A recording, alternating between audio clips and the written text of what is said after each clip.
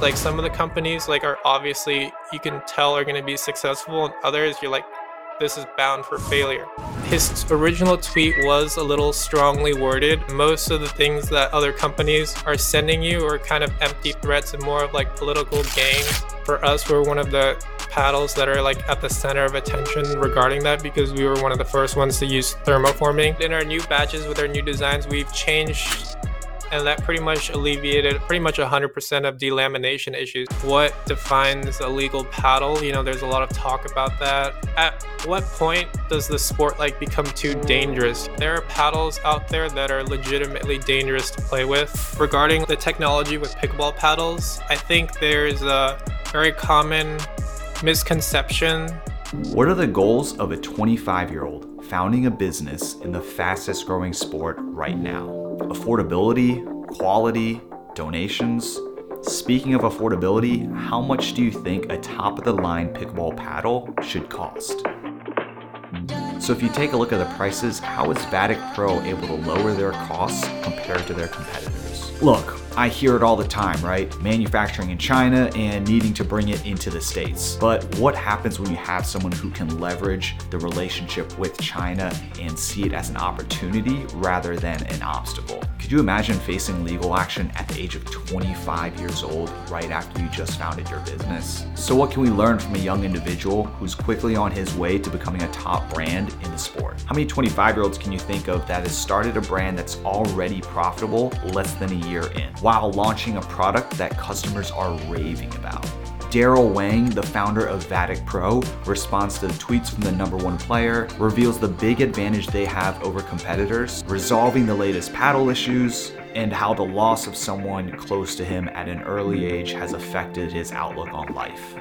And stick around for the paddle giveaway that I'm going to announce in this video.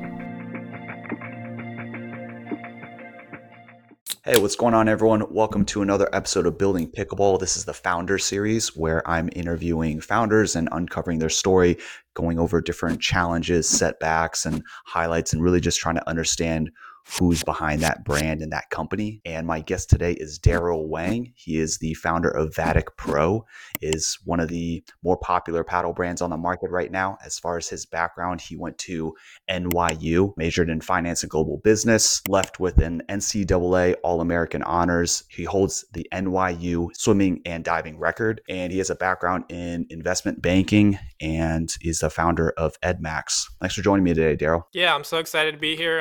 Thanks for having me, and I'm excited for to talk about some of these things. Yeah, for sure, man. I was like, we were talking about this before, and I just don't have, I tried to do my research and I couldn't find a lot on you. So, yeah, this is going to be a fun one. Yeah, this is going to be my first one of these, so there's a lot of tea to be spilled. So just stay tuned. Hell yeah. What's important for me to know about your childhood that made you who you are today? Yeah, I think the most important thing about my childhood is I pretty much grew up in an environment where I was encouraged to kind of push my limits. I didn't have very strict parents at all. They kind of encouraged me to pursue what I was good at. And in my childhood, that happened to be swimming. So I was encouraged to, go out there, pretty much push myself to the limit. Like I didn't have to worry too much about school. So I was able to pour 100% of my time into swimming, because my parents kind of understood that there's no point in beating a dead horse. Like kids are good at what they're good at. Like if you have trouble, concentrating in school or something like that, there's no need to like force them to do something that they're not good at. So eventually, I'm glad it worked out. I swam since I was probably 8 years old and managed to make it to the collegiate level. So that's pretty much like the summation of my childhood and like the philosophy that my parents had. What do your parents do? Yeah, so my dad is currently retired, but he spent the majority of his career in the manufacturing business, working with several American companies and helping them like manage logistics from China to the US. And then my mother was an accountant. Is it a coincidence that your dad has a manufacturing background and then you've gotten into pickleball? It's definitely not a coincidence. Like, so my dad and I worked together for Vatic Pro. I was kind of the one that started, but since he was retired and, he just wanted to help me out. He's been kind of integral in some of that regard. So I'm sure we'll get into more of that later on. Yeah, that's awesome. I feel like I mean, as long as everything is good as far as like the relationship between you and your parents, as far as when it comes to business, it's pretty ideal to be working with someone who you already have that trust that's developed and your parents aren't like trying to sabotage your business either. Yeah, who you work with is definitely a very big part in whether you succeed or not. Like having good business partners. No one succeeds alone in this industry or any industry, rather. So I'm also very thankful that I get to spend time with my dad. We work together very closely, so it's really a blessing. Yeah, I'm sure like later on that's going to be something that you'll definitely look back on. Is that's Mhm. such a rare thing to be able to work with your parents. Was your mom in all this? She just stay away? No, so a few years ago, my mom had actually passed away from cancer. So since then, it's just been me and my dad, and then we kind of just went all out with this thing. Damn, sorry to hear that, man. Uh, Lost my dad in 2015. It was like a hiking accident. Hmm. Um, how do you think that has impacted the way you live your life now? Yeah, so it's definitely significantly impacted the way that I approach my life and as well as my career. So just in life, I try to prioritize my health. I'm very fortunate that I'm working in the sports industry where I have the chance to be active every day. Play pickleball, which is good for us. But then professionally, I think it really kind of altered my career trajectory. So when I was in college, I was going to business school at NYU, and like the most common route that people pursue is either some sort of investment banking, consulting, that typical corporate route. And that's where I was headed because, as a young Asian American, I really wanted to make my parents proud since they didn't have the opportunity to go to college in the US. So I was really pursuing that, like, path. But I wasn't the best student, didn't have the best GPA. So recruiting for investment banking was tough, but my junior year, my mom passed away, and I was thinking, like maybe there is more to life than a corporate job, which is something that I had experience in, but like it wasn't the best use of all of my strengths, I would say. So I had a like good look at myself after I graduated, and then I also wanted to be close to home, so or with my dad rather. And at that time, that's when I founded ED Max. So originally I was in a different industry. The company that I have, ED Max, was originally focused on education consulting. So my dad was living in China at the time, and I had this business idea where I was working with international students and helping them apply to graduate programs and undergraduate programs in the US. So pretty much the whole consulting process from like picking schools, drafting materials, interview prep, all that stuff. So pretty different than what I'm doing now, but that was my first, entrepreneurial experience, and it was actually quite successful. And then so that's kind of where the story changes because I had just moved to China. I was doing it remotely for a while after I graduated and then moved from New York to China. The first week I was in Shanghai was January of 2020. So there were like whispers of COVID. No one in America knew what it was at the time. So no one in China even knew. This was before the Wuhan thing. There were whispers in like Chinese groups that, hey, there's this disease going around. And then no one knew the severity or like the full scale of this thing. But my dad and I didn't want to take that risk. So we hopped on a flight the next day and flew back to LA. And then we were just waiting for it to unfold rather, and then we all know what happens after that. Like pretty much the entire time after that, it was just COVID, like full blown the whole thing. And I've never been back to China since until recently. Were you back at China for business? Yeah, so we were actually there last week, for partially for business, partially for family. I usually go there pretty often. We were visiting factories, looking at the manufacturing process, meeting the owners of the factory, and pretty much just talking business, like the usual stuff. Can't disclose too much, but it's cool to be able to see how the paddles are made. There's a lot of paddle brands going around. I don't think many have actually, witnessed the process itself from start to finish. It would probably change a lot of perspectives if the customers and the manufacturers knew exactly what was going on in there. Yeah, I mean, it's definitely no like accident why the top brands are the way they are. And I've heard that quite frequently so far. It's even with like 6 Zero, it's like taking a close look at manufacturing and looking at um, not only just design but manufacturing and how to like foster those relationships.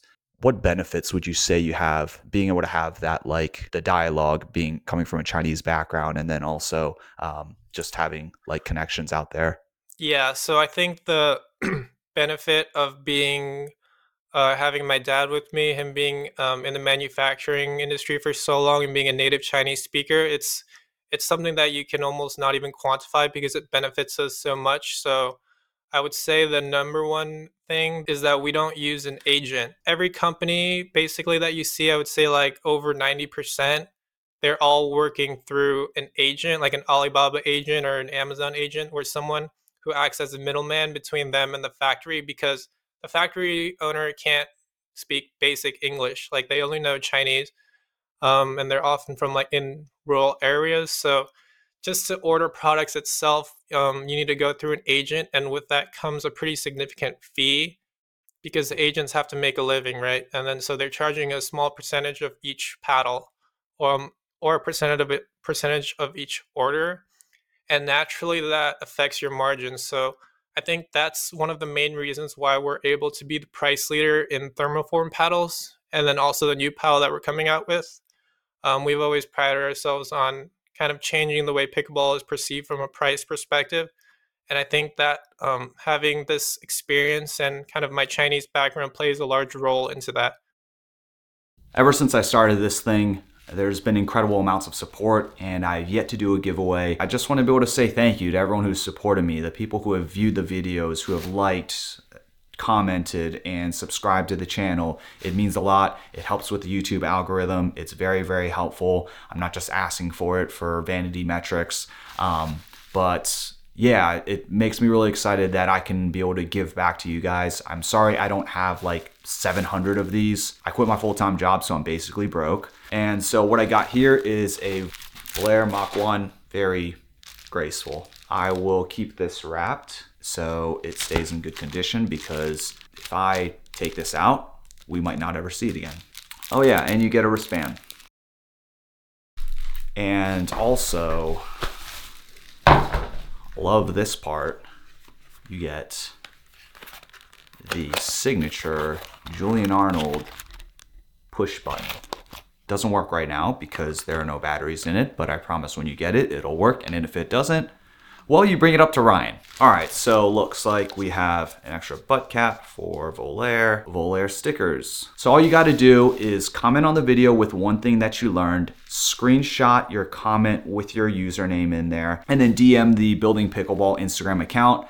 And then from there, I'll select a winner. I'll select someone by the next video, and I'll probably just announce who that winner was in that video too. And no, this paddle is not delaminated.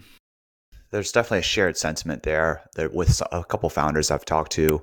Joey B from the Pickleball Exchange is one of them. As far as just making things like affordable, he tells a story about someone walking into the store and like needing to go into debt just to buy a certain paddle. I won't say which one it is, but just paddles are getting kind of expensive, and it's all kind of like contextual based on whatever your income is. But we don't want the sport to end up like, I think I can speak to kind of like snowboarding. Like for Mhm. a day pass for snowboarding, it could be up to like $100, and then the gear itself, if you want something decent, it could be like $500. Like the price for gear shouldn't really be the barrier to entry.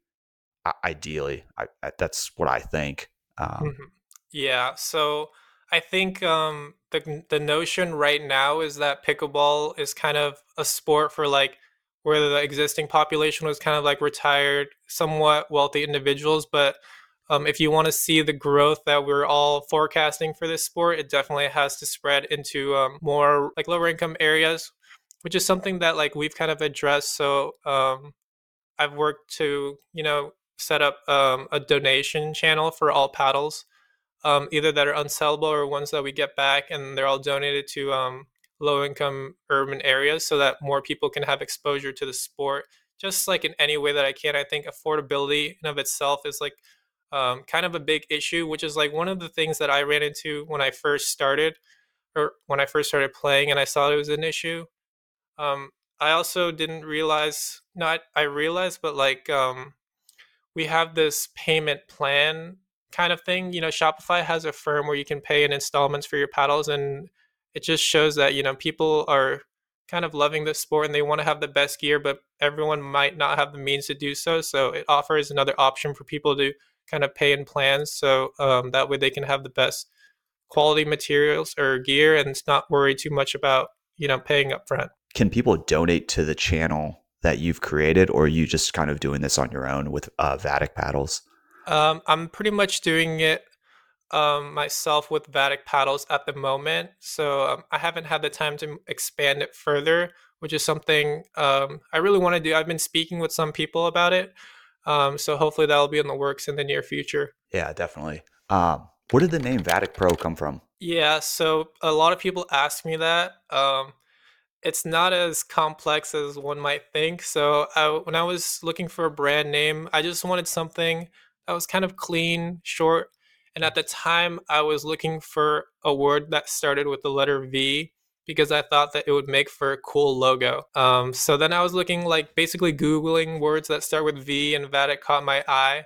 And then you also want something that has an open domain, so you can create a website and go from there. Because those are like the first steps in starting a business. And then Vatic just stood out, and it actually has a meaning that not many people know. It's an English word, just means like being able to predict the future. Yeah, I didn't honestly. I didn't know there Yeah. was even a word before I like scheduled this interview. I looked it up and I was like, "Oh shit, Vatic."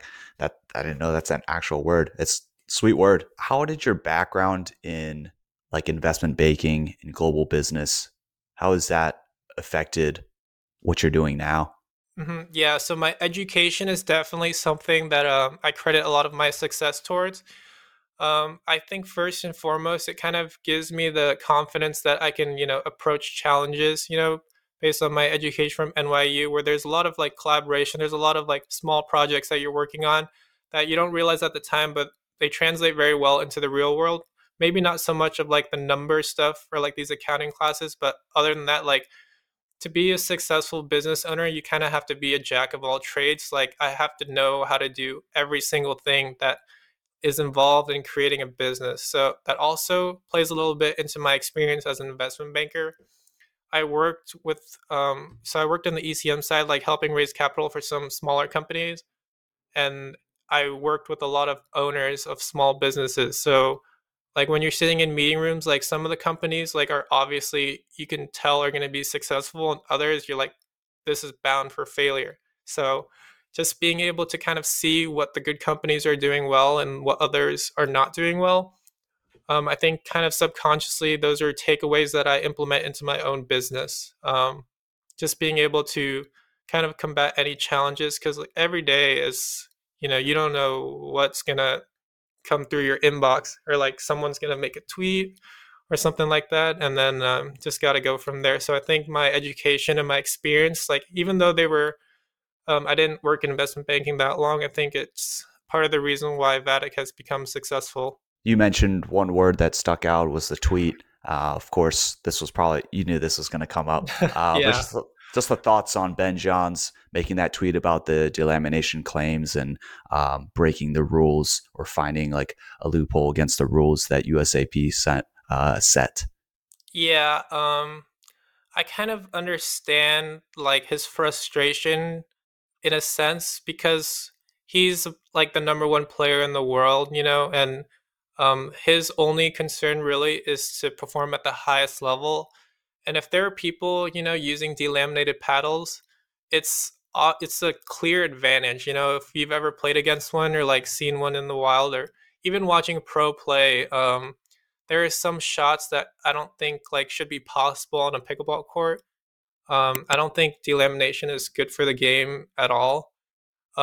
His original tweet was a little strongly worded, I will say, but I know that he didn't mean to come off as like very attacking in any regard. So there's no quarrels there. I think people are looking to extract any drama from any tweet these days, and especially since he's the number one player, like people are going to be all over it. But I think big picture, it's something that we can all use to like make the sport a better place. On that subject, there's definitely little like legal tiffs going around between the top brands, between each other. There's like cease and desist out. Do you have any opinions or thoughts on that? Yeah, so the cease and desist are kind of normal these days. When I first started the business, I was kind of like, just fresh and didn't know like anything about more of the legal aspects of business. Well, I knew, but like I took it very seriously, because once you like kind of work in this industry, you realize that most of the things that other companies are sending you are kind of empty threats and more of like political games rather than actual, cease and desist letters that are like they're going to send their lawyers at you and like go to court, because I don't think that makes sense for anyone, especially over very trivial issues. So my understanding, or like what I believe, is that pickleball is like a very simple sport. The paddles are extremely simple, like there's not too much technology in them at all, and there most definitely isn't anything within a paddle that you can patent or have something that you own, because there are specific like guidelines on the size, what you can use on the surface, etc. So most of those are pretty basic things that no company can own outright. And then I think the original one that probably changed the brand the most was when we rebranded. So a company sent us a cease and desist over our logo. And at the time, it was either, we can combat this and like take a head on, or we can pivot and rebrand. And then, so in my mind, I was thinking, like, I'm not in love with our logo anyways.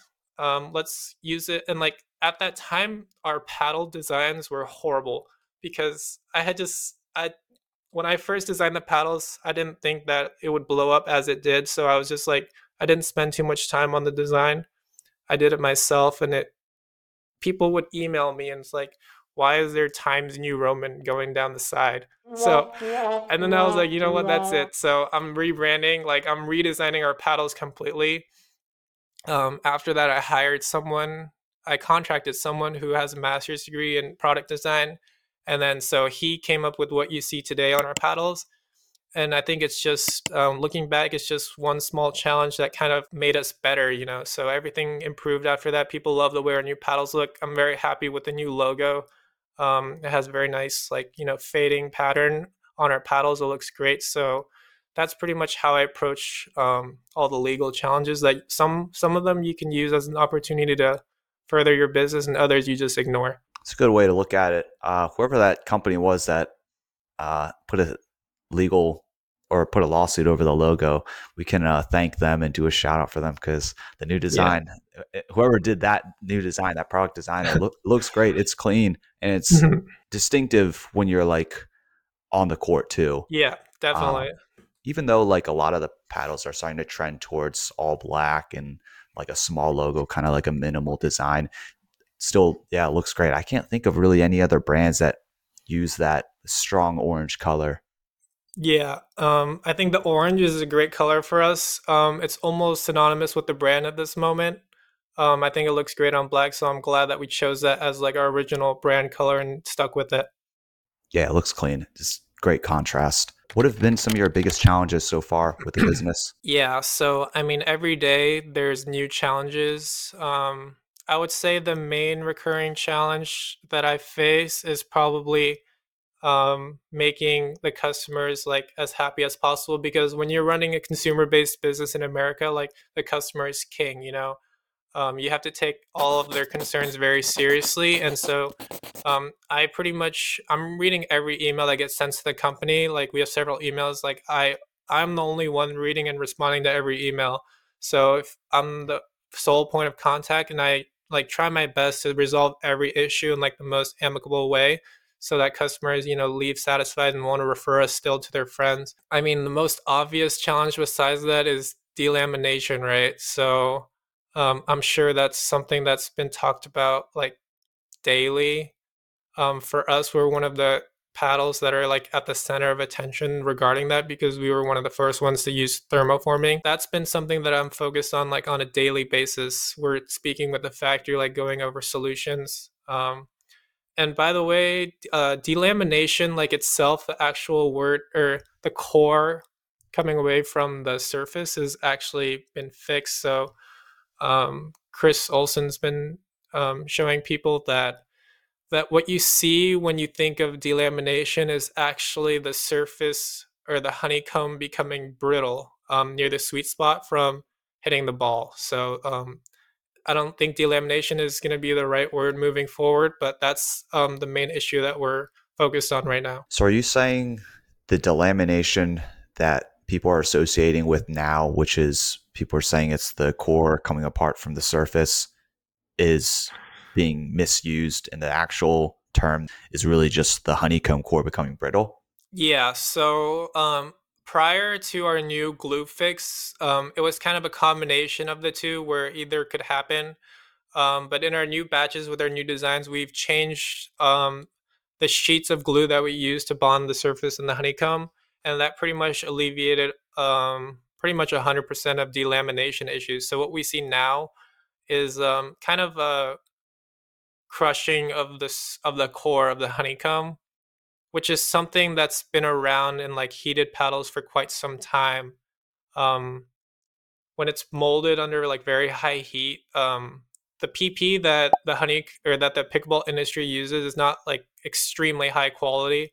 If you don't heat it up, it won't ever break. But under like several hours of intensive heat, this top surface layer becomes slightly brittle because, for example, when they're cutting a 16 millimeter paddle, it's the PP is not cut perfectly into 16 millimeters. Sometimes it's like 16.1 millimeters or 16.2. And what happens is when you compress it, the top like zero point 0.2 millimeters becomes very brittle. And then so over months of play, that surface kind of begins to deteriorate and it has a sort of bouncing effect, which is what leads to the balls approaching very fast. And that's only present in thermoform paddles because of the surface tension that we create. So that's what leads to the very fast ball velocity. And there's several methods that we've been looking at to implement a fix. I think we should have one in the near future, but yeah, that's been one of our main focuses at the moment. What's PP? PP is just the polymer, the honeycomb polymer. If you don't mind me asking, how old are you? Yeah, I'm 25. You're definitely the youngest guest I've had on the podcast so far. What are your thoughts on that experience as far as being a founder by 25? And, you've had for I would say it's been a non-linear trajectory as Mhm. far as your growth and popularity and your understanding of the market and not just the market, but customers too. Yeah. How's that experience been? Yeah, so I think I'm very lucky to be able to have success at a young age. There's a lot of reasons, like the team that I have around me, support from my parents. But as a young founder, I don't think age necessarily correlates to you being able to build a business at all. Like, sure, experience helps, but I think the best experience that you can gain is actually by doing. So everything that I learned with regards to starting a business, I've learned either through failure or just doing it myself. Kind of reading on how other people do it sometimes, but I think doing it really helped me get to this level. I'm kind of one of those people that like if you lecture me on how to do something, like it'll just go through one ear and out the other. So that's kind of how I am. Like my parents always said that, and then if I learn, like if I actually have a mistake myself, then it really like sticks to the heart, and then I learn from that and kind of grow from that. I don't think that's how everyone approaches things. There's a lot of challenges that you face as a young business owner, whether it's like perception or like not having the security that you like your friends have. All my friends are typically in very secure corporate jobs. And then so it's how you deal with like the valleys and the challenges that really kind of make you out to be someone that can be successful later on. Yeah, no doubt. I mean, risk is probably one of like the scariest things for some people, but also the most rewarding. It's like what makes being a human incredibly rewarding. And like, yeah, I just resonate with that sentiment. Just having a lot of friends who are doing corporate gigs, and there's nothing wrong with that. Is especially given the context of some people's lives, they need that kind of security if they have like a family and bills. I'm just a single guy, so I don't have Mhm. like a lot of that stuff to be concerned about. But um, it's great that at 25 you're taking that risk. There's a lot of people who like shy away from it, and there's also the danger of looking at other people's success and wanting to take the expedient and the quick route without putting Mhm. in the work. And it seems Yeah. like, I mean, the fact that you talked about going out to the manufacturers and meeting them and understanding what it's like to be on like the ground level, and being able to see the process and understanding the process is huge. Yeah, I don't think that most people realize like it's very easy to judge success from from the outside. So when you're really like in the middle of building a business, like people don't see the amount of work that you're doing. So, just for example, like I have to manage everything in my business. I'm on call like 24/7, like 7 days a week. I haven't taken a day off since I started this company. Like I know every paddle that every pro player uses. I know like what's going on with the industry at all times. I'm like always on social media seeing updates. I know what's going on with the manufacturer. I speak to them daily. I know what's going on with my customers. I know what the pressing issues are with my company. I know like as soon as a batch has an issue, like I know as soon as I get emails, so then I have to work on a fix. I have to do the social media. I don't have a social media person. I do everything myself. I respond to all the emails. I created the website by myself. Set up the Amazon store, manage all the wholesale accounts. It's a pretty intense grind that most people don't realize. Once you're kind of in it though, and you're in a schedule, you kind of know what to do and you can become efficient. But I think that's the biggest, hurdle that people have. A lot of people are encouraged to start a business, which I think is great, but to put in the work is another story for sure. Why haven't you outsourced some of these more arguably menial tasks? Yeah, so I think I have the time. Like I'm willing to make the time, and if you want something done well, you definitely have to do it yourself. It's maybe I'm just not a very trusting person, and I like doing things myself. But another part of it is that I'm very capable of doing a good job on these things. I think it makes a big difference. For example, I could easily outsource my customer service. But if you're a customer and you email a company about even a small issue and the founder responds to you, I think that leaves a very positive impression. So just small things like that, I think, have all played into the success of the business and kind of what sets us apart from other companies. I'm always responding to emails as fast as possible. Like I don't, put them on the back burner. It's just like everything is a pressing issue. Like obviously I prioritize, but like some things, you just got to do it yourself. Yeah, I'm experiencing that myself now. It's tough. I totally understand what you mean, like the trust part. And also, when you build something, you have a specific vision for it and you want things Yeah. to look and also feel a certain way. Like the way you respond is essentially your brand, and people associate how you respond with your brand. And like, I totally agree on receiving an email from a founder is much more, it means much more to me than if it's someone that's outsourced or just another person. There's just not the same level of care. But I also have now started to understand how much like time it really does take. If you like Hmm. count up emails and social media and all these like notifications you receive, say you receive probably like honestly like 500 in a day, Yeah. somewhere around there between Hmm. messages and emails, then you say they estimate to take about like 2 minutes each. Yeah. I was always terrible at math, so I can't give you the number, but if you calculate it out, that's a significant amount of hours throughout the day. um, Yeah.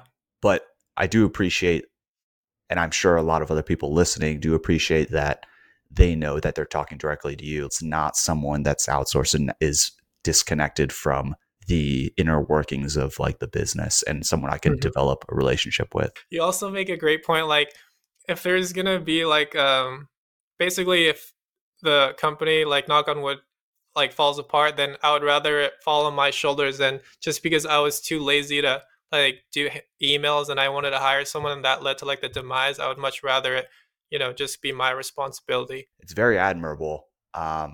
It's such a tough decision to make these days because I've had that talk with some people and they're like, you should outsource some of this. It would free up a lot of time for you to think about things and to be Mhm. able to like come up with ideas. And I'm just like, they're not going to do it the way that I do it. And eventually you do have to, it will take time and that person can adopt your style and all that stuff. But Yeah.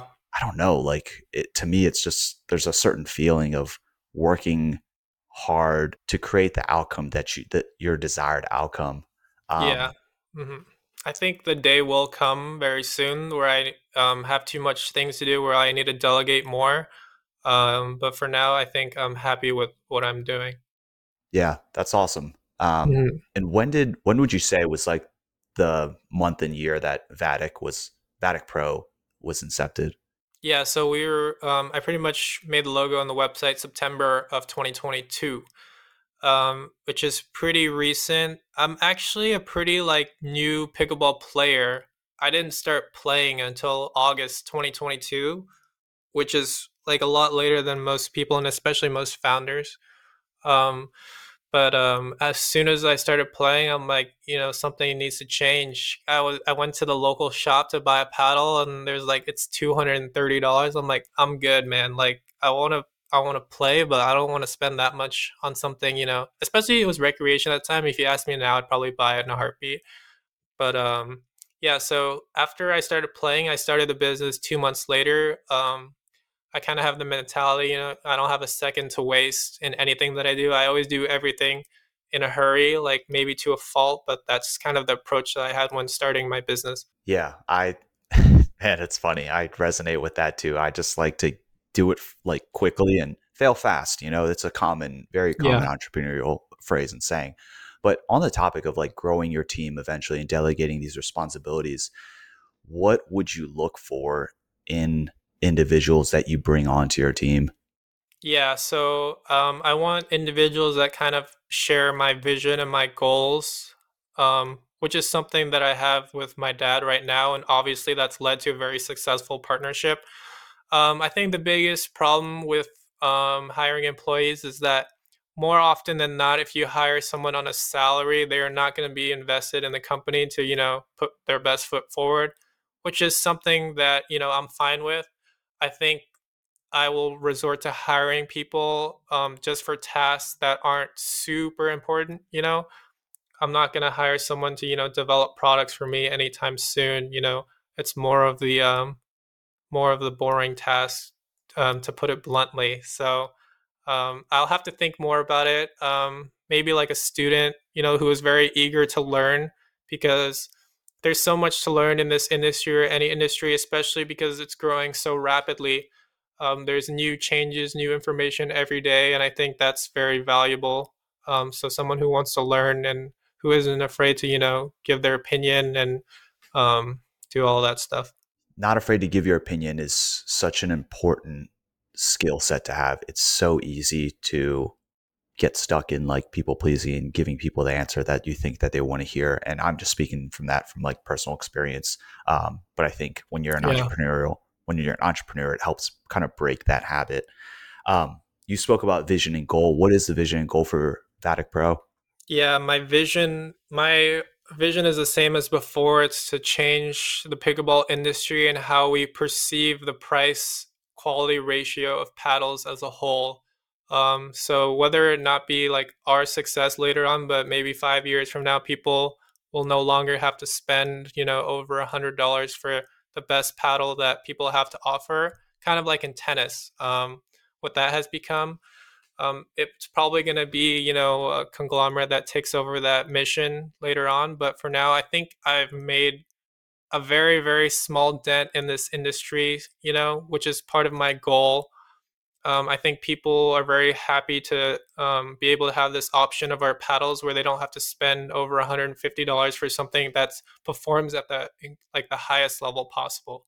That's my goal, and pretty much I'm just working towards that and seeing how I can disrupt this industry, because if you don't do anything different than like what others were already doing, then there's no point in, even starting a business. 100%, man. And I admire that that is the way that you want to disrupt the industry and just cause a change. Because, like you said before, right? Like, there's tons of communities of people who can't get into the sport or at least at a memorable experience. I don't think that getting a $30 paddle creates a memorable experience, right? That Yeah. um, and we have an opportunity for all these people who are so excited to join and just participate in this sport and just getting started. And if you're handing them this like $30 paddle, that you're just like, this isn't the way to go about it.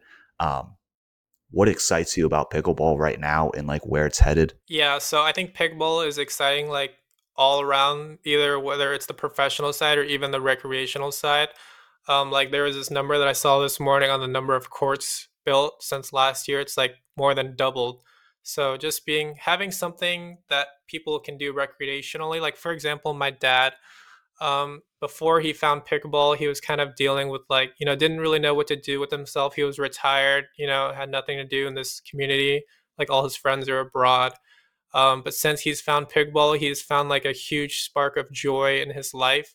I think a lot of people can resonate with that and share similar experiences, like the people that you meet, the experiences that you have, whether it's competing or just playing at night with your friends. I think that's pretty much what the future of pickleball is all about. It's more, I don't know if it will ever be at the highest competitive level, like in the Olympics or anything, but I think as a social recreational sport, there is a huge need for something like pickleball, something that's easy to play, easy to learn. I think there's a huge market for that, and that's where it's headed. Um, I hope that it heads towards a more competitive direction as well. Like, obviously, simultaneously, like both those avenues would be great, but that's just my perception as of right now. Given all that, what do you think keeps the sport back? Yeah, so I think I don't want to go too into details, but I think the lack of like or not quality control, but like the regulations kind of hold it back. There is a lot of arbitrary things about like what defines a legal paddle. There's a lot of talk about that. Whether it's the paddle or the ball, like at what point does the sport like become too dangerous? There are paddles out there that are legitimately dangerous to play with. Like a delaminated paddle would count as one of those, but like, for example, something that people imagine would be better for the sport is EVA foam, but like at its core for pickleball, it's not safe to play with. Like people don't want to have to wear safety goggles to play the sport. Like people just want to play regularly, and then finding a balance between like equipment, technology, and like safety is a big concern right now. I also think there's a lot of room to grow in the pro scene. Like I watch every pickleball tournament or every PPA tournament, and then the fact that at a professional tour, there's like not good enough cameras for a replay system, like calling your own lines, it just comes off as very rudimentary. Obviously, I know they're working to fix it, but for now, I think it kind of lowers a lot of people's viewing experience in some way. I know that is how it is for me. I can't speak for everyone, but I'm sure like if you had the quality of like replay and like NFL challenges or like NBA challenges, like that would be so much more cool to watch, pickleball at that level. So I hope that they're working towards that. But for now, I think that's limiting the growth of the sport. Everyone's still trying to figure out what works and what doesn't. So we're all trying to build a sport together, but right now there's a lot of things that we can improve on. The PPA this past weekend, they did a lot of great things, obviously, with that like press conference like Hmm. vibe and look. That's very cool to see. But then when you watch the grandstand court, you're like, why is the audio not work? And why is the camera quality different from the championship court? And I don't know if it's the lighting, but Yeah. it looked just incredibly unprofessional. And then like you said, the line calls, you're like, why are they using like a CCTV camera Yeah. to Yeah. like capture these line calls? Like if I had an iPhone, it could Hmm. capture this much better. It doesn't make any sense to me. Yeah. I'm like, if you look at the video interviews that they had, like those cameras were very clear. I'm like, just take the camera from the video interview after match and move it to center court, and we might be able to like catch some balls on the line. It's just it's a work in progress. I'm sure. I'm not gonna bash PPA. They're doing amazing things. Like it was on ESPN this weekend.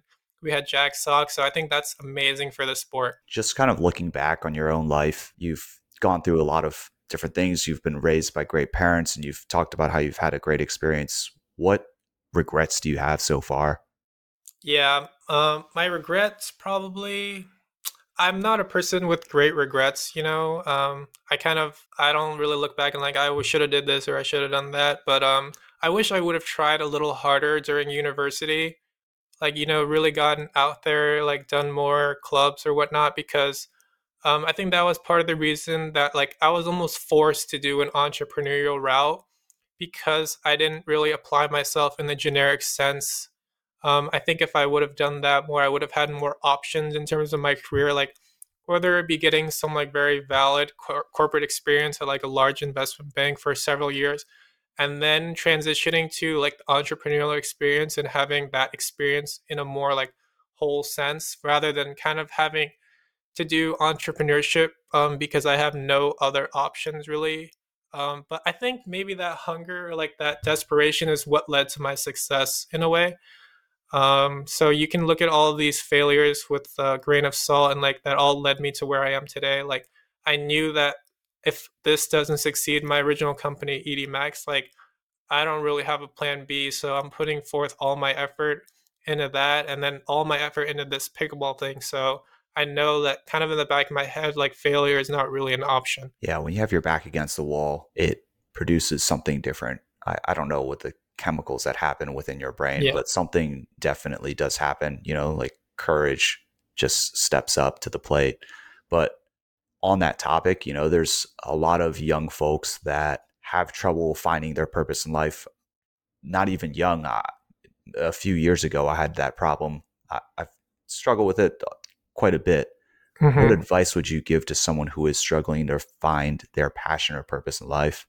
Yeah, so I think the best advice that I would give is to get out of your comfort zone. So, for example, if you're doing the same things every day and never trying new things, like you're obviously not going to find something that you're passionate about if you're not passionate about any of those things at the moment.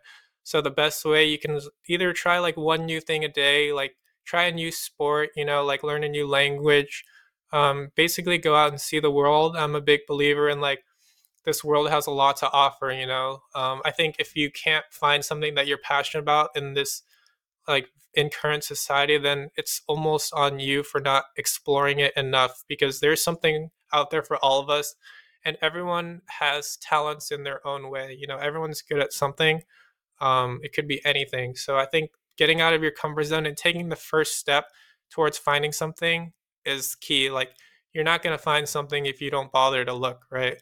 So I think that's something that people should take away if they're struggling with kind of finding what they want to do. Yeah, that's a great point, man. There's a lot of people watching and very few people looking. Yeah. The way you look at the world seems, I don't know if this is the right word, but optimistic, and you see a lot of things as opportunities. Mhm. What do you fear? Yeah. So I kind of fear not really. In a personal sense, I fear not reaching my full potential. I know what I'm capable of. Like, let's take Vatic Pro as an example. Like, I know what this company and this industry is capable of. So, if something like, in my control that like whether it's a mistake, I'm fearful of whether that will, tarnish all the work that we've done. Um, that's pretty much it. There's not too much that I'm worried about. I don't think that's a good approach. If you're scared of something, then you're obviously not going to want to try it. I think trying something, even if failure is right in front of you, I think that's a better way to do it. Why does that?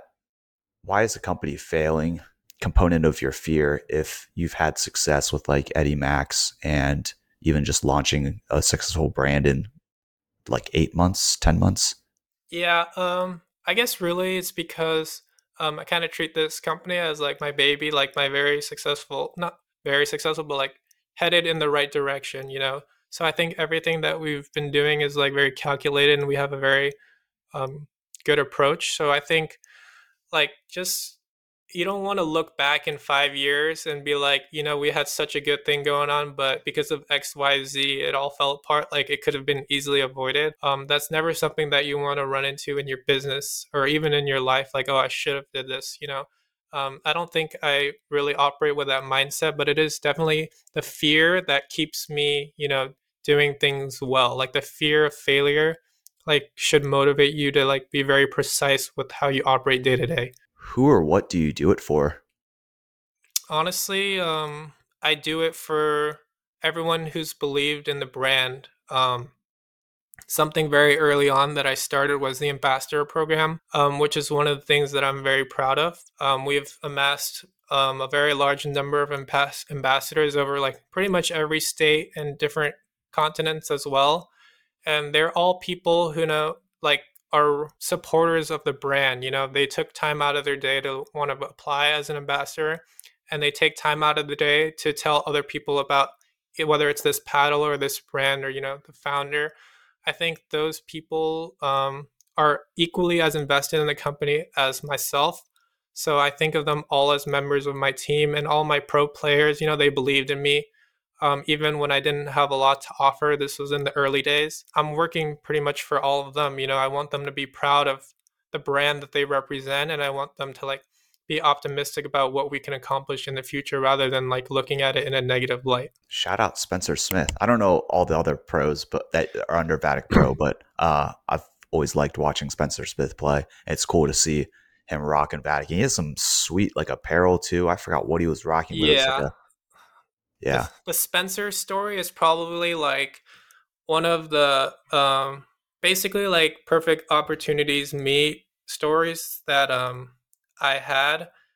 This was only like a month after I started the company. Like we just barely had paddles in, and then I was looking for people to kind of work with us as a sponsor, whatever they wanted. So I DM different pro players on Instagram. I probably DM like over 50, and then Spencer happened to like get back to me, and he wanted to have a Zoom call. So then that's pretty much how it all started. We had a pretty good chat. I told him like what my vision was for this brand, and then how he fit into that role. And so far everything has gone well. I remember like there were pros that I would DM. I'm like, can I please send you a paddle, like just so you can try? And they would be like, no. I'm like, dang, like looking at how far we've come from that, where people didn't want to, even use our equipment because they had no, I'm sure they get a lot of messages and whatnot. But looking back at how far we've come till now, where people are constantly asking, even pro players. So I think that's very good. I'm very thankful that we've signed Spencer. It was a very, he's just a great overall guy as well as a great player. Like I've never heard a single bad thing about Spencer or like, and he just plays, he plays hard. He's very passionate about pickleball. You can't really measure, his impact on helping the brand grow. It's kind of something that's like unquantifiable because like as a pro player, he kind of helped us get on the map in that scene. He's a very reserved guy, but like after he started playing with our paddles, at least every PPA tour player knew about Vatic because they're like, oh, that's what Spencer's using. So I think that helped us gain respect in some regard to in the pro scene. And then after that, like the general masses followed. Yeah, I appreciated about him is that he's low key, but he Hmm. like he does his thing. Um that's awesome though, man. Like it is nice to have that in your back pocket as like that's like a memory that I'll always have an experience. No grudges need to be holded and this doesn't Yeah. need to be applied to the future, but it's just like I can always look back on that. Like you can always look back on that moment and be like, at one point we were here and now we're here. And sometimes that's just a beautiful thing to look back on. Yeah, definitely. It's a very good thing to have, to see how far we've come. It gives you a lot of perspective, on how it's only been, like 8 months since I've started, which is in most businesses like a very short period of time, but everything, in pickleball changes very quickly. So I'm very proud of that. It's awesome. Is there anything I haven't asked you about that you'd like to talk about? Yeah. So there's actually one thing that I want to talk about. regarding like the technology with pickleball paddles, I think there's a very common misconception, not misconception, but like somehow it has become the industry standard where all pickleball paddles last forever or like at least 1 year.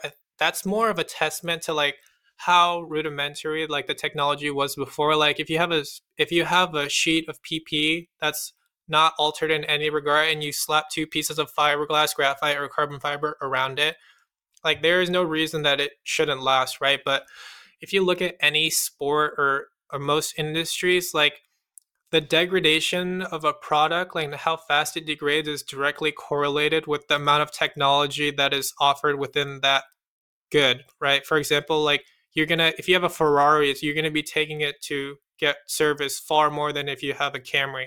And then the especially with my background in swimming, I think that was a very big thing.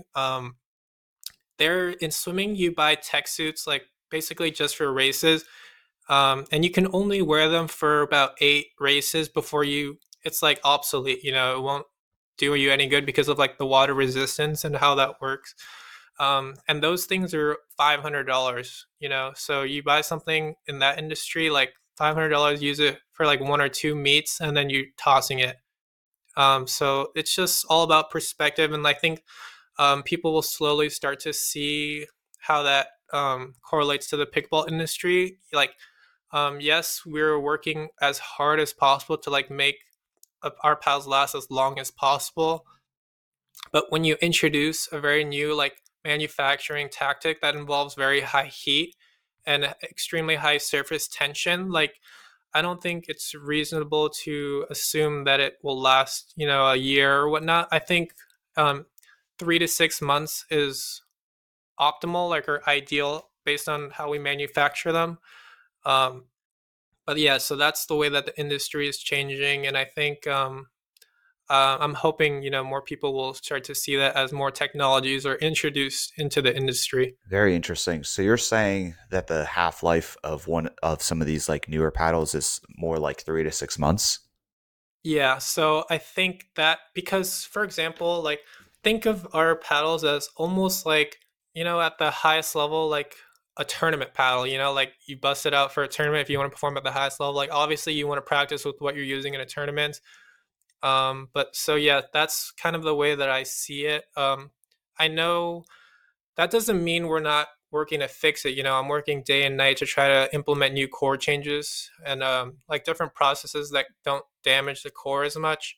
But that's basically the gist of it. Yeah, the half life. What would change or extend that duration? Yeah, so there's several options. One option is that you can use a smaller diameter honeycomb. So like right now, each honeycomb is 8 millimeters in diameter, and then these are like the little octagon cells that you see on the PP. And then you could use, for example, a 6 millimeter diameter honeycomb. It's just like the smaller units will provide more sturdiness, and then under high heats, it won't is less likely to break down. But there's downsides to that. There's like it adds weight. That's a problem. It adds a few grams of weight. So we're implementing changes with that. Like I'm getting samples all the time that try to fix these issues, like on a regular basis.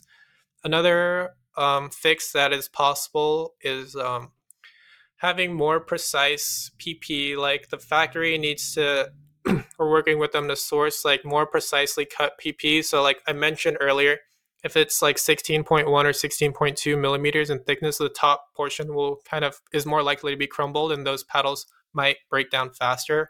So we're trying to increase the quality of the PP and so ensure that most of them are cut at 16 millimeters exactly, and there's very little give at the top.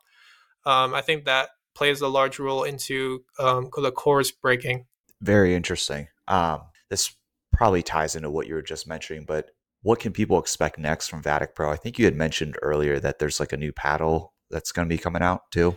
Yeah, so we have two new series of paddles coming.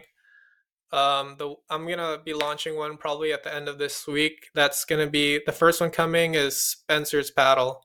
So this is his signature paddle. Like it's pretty much something that's never been seen in the industry. Not never been seen, but it's very unique, especially in thermoform paddles. It's like the only thermoform paddle like as it is. And then after that, we're releasing another series of more affordable paddles.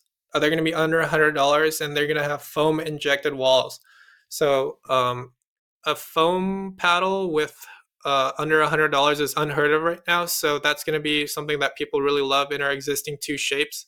So if like you're very concerned about delamination and you hit very hard and you don't need that extra power with thermoforming and your paddles are breaking down quicker than you might like. And I think that there's a huge market for people who want to just use a foam injected wall paddle with the raw carbon fiber surface. There's a huge market for that. And I think I'm very looking forward to that launch. It should be launching in like a few weeks, and then it's going to be sent straight to Amazon. Damn, that's awesome. Why Amazon? Yeah, so Amazon, just because of the quantities, we're going to be setting them in pretty large quantities, and then because we pack all our orders here, so at a certain point, it's difficult to pack so many paddles each day and deliver them to the post office and whatnot. It's just for logistics, and then people love shopping on Amazon. Like I'm one of those people that before I would much rather buy anything on Amazon way before I even go on someone's website. I just type in like carbon fiber pickleball paddle. Like I'm not gonna do research on like all the best brands or whatnot. I just buy it on Amazon. So it will be on our website as well, I think, a little bit afterwards, just to gauge the markets, and then we'll go from there. Hell yeah. Looking forward to that. Looking forward to that Spencer's paddle, especially. That's going to be badass. And then these foam paddles too. Super cool. Also cool that you're breaking your way into that price point given the type of product that you're going to be delivering. Yeah. Man, I appreciate your time. I'm so grateful that you're willing to talk on behalf of your brand and company and giving me the opportunity to do this as one of your first interviews. Where can people find more information about you, and if you have any other shout outs? Yeah, so if you want to reach me, you can email me or just go on our website, the email at the bottom, or DM me on Instagram. Those are the best way to reach me. I usually respond very quickly if you want to get in touch about anything, whether it's like sponsorships, questions about paddles. I just want to probably give a shout out to my pro team. Like, thanks for sticking with me. A lot of they've been integral in building the brand image into what it is now. And I also want to say thanks to you, man, for inviting me on this podcast. I want to give you a congrats on the views that you've been getting lately. It's been awesome to see, and hopefully more to come. And hopefully this does well in views as well. I'll do everything I can to make sure this thing pops off, man. All right, yeah, thanks so much. It's been a great experience, and I'm definitely looking to do more interviews after this. It would be awesome. Yeah, hopefully we can do a follow up once like the new releases come out. Yeah, that sounds awesome. Thanks, Brian. Appreciate it, man.